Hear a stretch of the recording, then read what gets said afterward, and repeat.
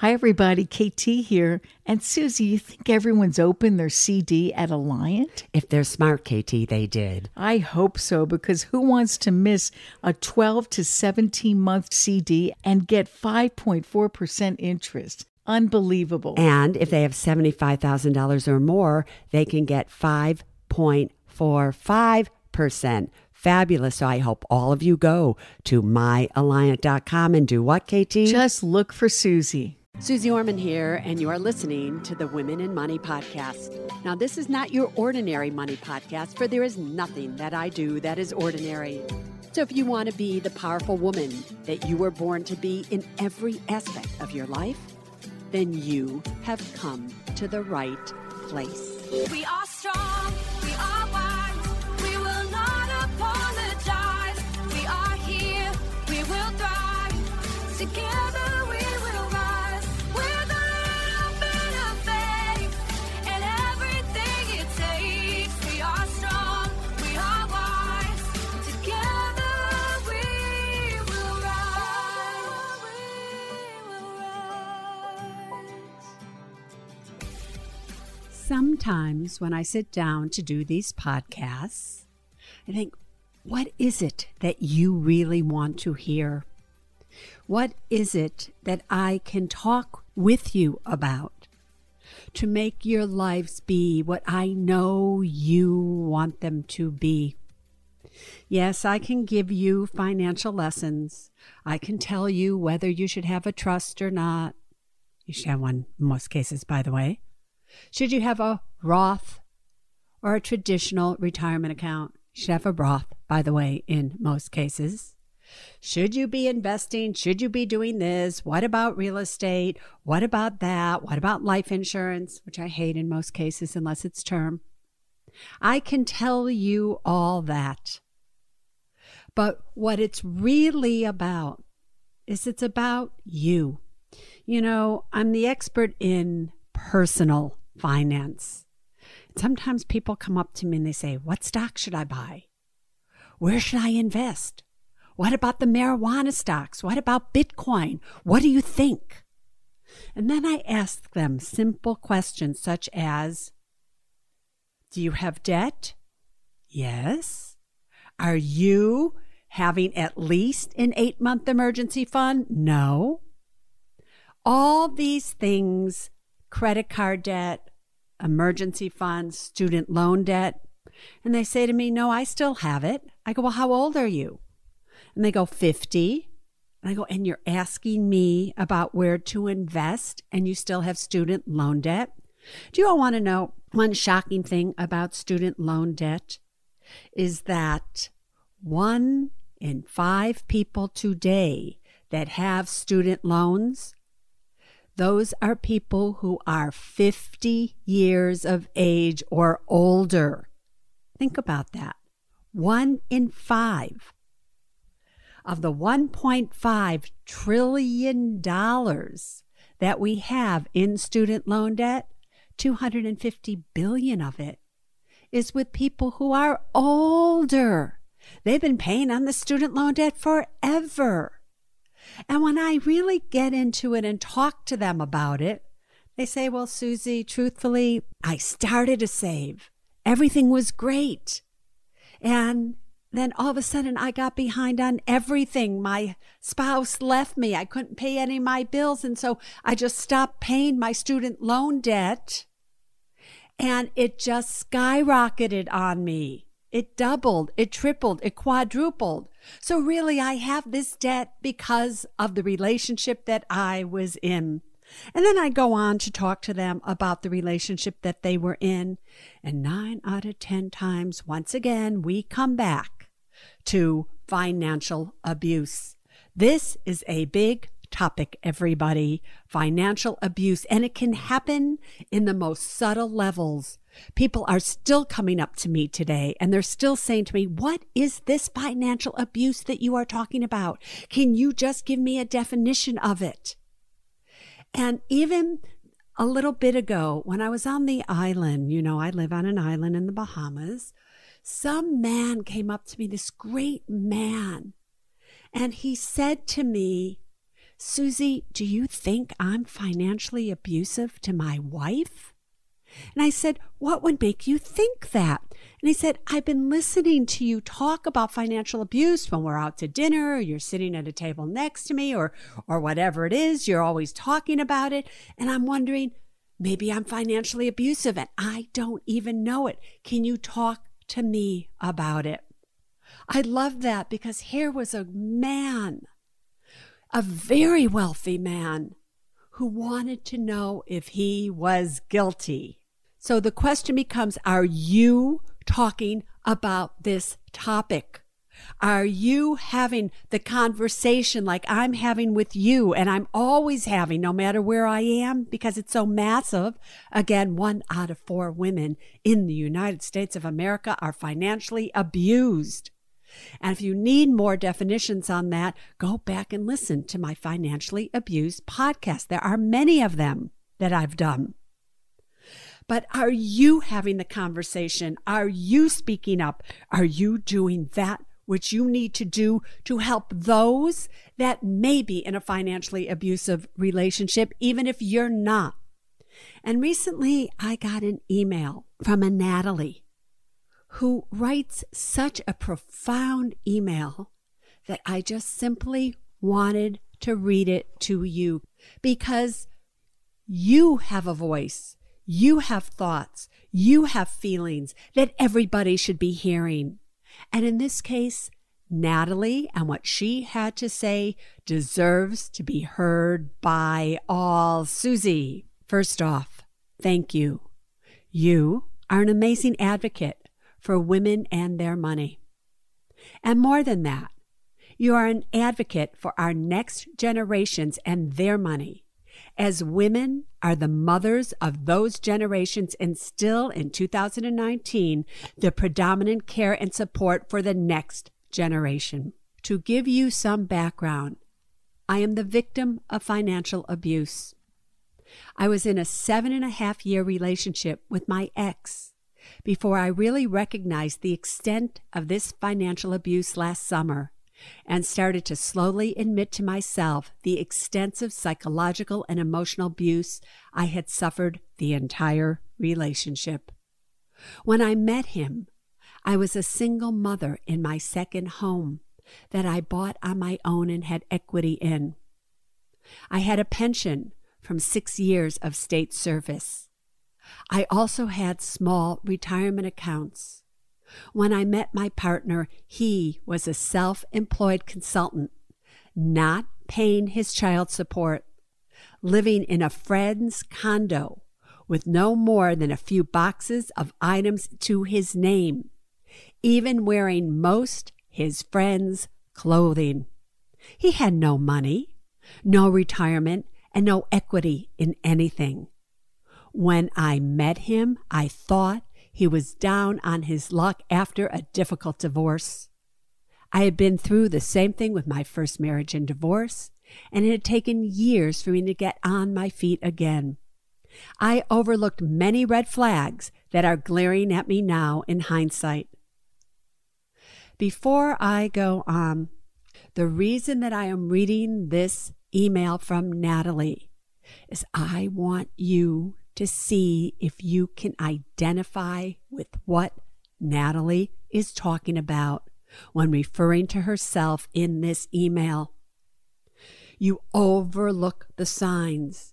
You think you can save somebody. You see what they're doing. You recognize what you're doing, but no, as the mother of all, as a woman, you think you can take care and change everyone, no matter what, and you cannot. So again, I'm reading you this email to see, can you identify any danger signs that you may be seeing right now in your relationships, or things that Natalie is about to talk about. So I just want you to think about that. Now I'll continue with Natalie's email. Last summer, I discovered our home was in foreclosure while he was out of the country on a missions trip with our church back to back with a trip to Italy with his daughter. This house was financed very suspiciously from the start, which I had always questioned, but because my ex is a mortgage broker, I trusted he was doing things on the up and up.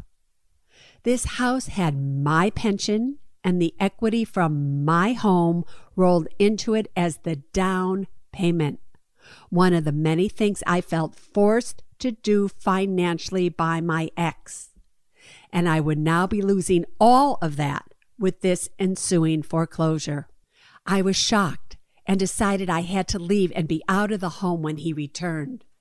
I knew he would end up blaming me for all of this, as this is the gaslighting emotional abuse tactic he most frequently uses with me. I wanted to be out of the home and in the protective care of friends and family to help me navigate my next steps because I knew in my gut this was really bad. I won't go into any more detail, or though I could, because there is so much more. I just wanted to set the stage for my question. Now, here is another important factor. I am a licensed psychologist. I'm going to repeat that, everybody. And just before I go on, I just have to say this again. So many times when I talk about financial abuse, you say to me, or you think without voicing it, oh, it must be about poor people. Must be about uneducated people. Must be about people who were raised in situations where abuse always happened, or there was one excuse after another, but it could never happen, you think, to an educated woman. I'm here to say, think again. I will reread what I just read to you. Now, here is another important factor. I am a licensed psychologist. I am smart and good at what I do. Did I know there was emotional abuse? Yes. My mistake was that I thought I could handle it and was hopeful it would change over time.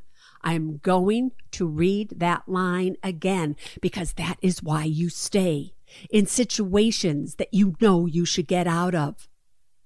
Did I know there was emotional abuse? Yes. My mistake was that I thought I could handle it and was hopeful it would change over time. It did change for the worst. I just wasn't admitting that to myself. I should have left 1,000,000 times because of this abuse and did not. When I uncovered the financial ruin he had put us into, it clicked for me that I must leave to protect my children, a son from my first marriage, and a daughter I have with this ex. The threat to them was clear. Again, I just have to stop. Women, you leave to protect your children. That's why you normally leave a relationship like this. But what if you didn't have kids? What would it take you to leave to protect yourself? You!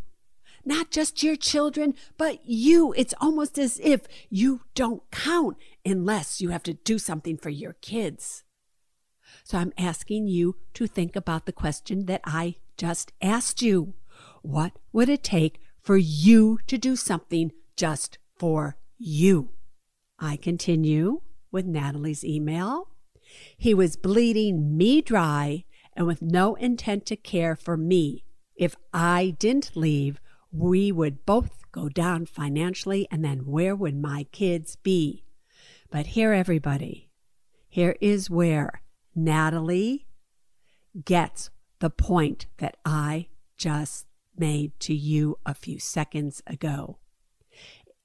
It is sad that it took threatening my children for me to wake up, but I am not alone in this. So many women are abused in the silent, closed doors of their homes in ways that no one can see, sometimes including them. I am healing every day from my abuse. And as I do, I am more and more incensed by our laws, our social order, our communities, our churches, etc., that are ill-equipped to understand this and sometimes deny it is happening. Here is the thing about abuse. If we are not supporting the victims and trying to help them out of their turmoil, then we are helping in their abuse. It is as easy as that. Anything that is not directly ending the abuser's tactic is inherently allowing for the abuse to continue. This is a malignant neglect that movements like Me Too or Time's Up are trying to fight. But we are just scratching the surface of giving awareness to this insidious nature of this unseen abuse and the pervasiveness of it. I want to be part of what fixes that, not just for me and my children, but for our nation. This, in capitals now, she has to stop. So here is my question. How do you suggest we begin to get the 3 in 4 women who are not being financially abused to help the 1 in 4 who are? Think about what Natalie just asked me. And I ask you to ask yourself that exact same question. How do you suggest we begin to get the 3 in 4 women who are not being financially abused to help the 1 in 4 who are? Women are a little more than 50% of our population. If 3 in 4 of these women were to start working for change, the sizable nature of that voice wouldn't be able to be ignored. I really want to work at this. I want to get others working at this. I am not only wanting to do this for the 1 in 4, but for the children and other caretaking individuals of those 1 in 4 who suffer the trickle-down effect of what happens to those women.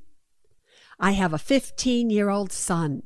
I do not, in capitals again, want him to unknowingly to start participating in a system that is unfair to women and does not recognize financial abuse as something that is criminal in nature. I have a 4-year-old daughter whose father is adamant that he has not financially abused me, who I do not want to find herself subtly giving in to one little thing here and one little thing there with her future partners, not noticing the small insults of abuse she is letting into her life. I want to help encourage the 3 in 4 women that are not abused to rise up for the 1 in 4, and for our nation to demand change be made for the sake of all of us, men included. I am just starting to read Melinda Gates' book, The Moment of Lift. I completely agree with her that when we invest in the women of a culture, we invest in all of us. When we tear down the injustices to women, we tear down the negative effect of these injustices on all of us. Signed, 1 of the 1 in 4. Well, Natalie, I read your email. You said you wanted to help. And I believe from the bottom of my heart that there will be women who hear the email that you wrote, and they will be inspired by your words, because those were not just words, those were truths from your heart. And if you can inspire women with such words, then your dream of getting the 3 out of the 4 to help the 1 in 4 will come true. As far as I'm concerned, I thank you for that email. That email moved me. That email even made me want to get more involved and do something even more than I'm doing now. Because I know that 1 by 1, woman by woman, we can change this world to make it safe for all, so that all women can be strong, smart, and secure, and no women ever suffer financial abuse again. Let's make that a goal for every one of you. We are strong, we are wise, we will not apologize. We are here, we will thrive. Together we will rise. With a little bit of faith and everything it takes. We are strong, we are wise. Together we will rise. We will rise. Neither Susie Orman Media nor Susie Orman is acting as a certified financial planner, advisor, a certified financial analyst, an economist, CPA, accountant, or lawyer. Neither Susie Orman Media nor Susie Orman make any recommendations as to any specific securities or investments. All content contained in this podcast is for informational and general purposes only and does not constitute financial accounting or legal advice. You should consult your own tax, legal, and financial advisors regarding your particular situation. Neither Susie Orman Media nor Susie Orman accepts any responsibility for any losses which may arise from accessing or reliance on information in this podcast. And to the fullest extent permitted by law, we exclude all liability for loss, damages, direct or indirect, arising from the use of this information. The must-have documents discussed in this podcast are legal documents created by a lawyer and distributed by Hay House.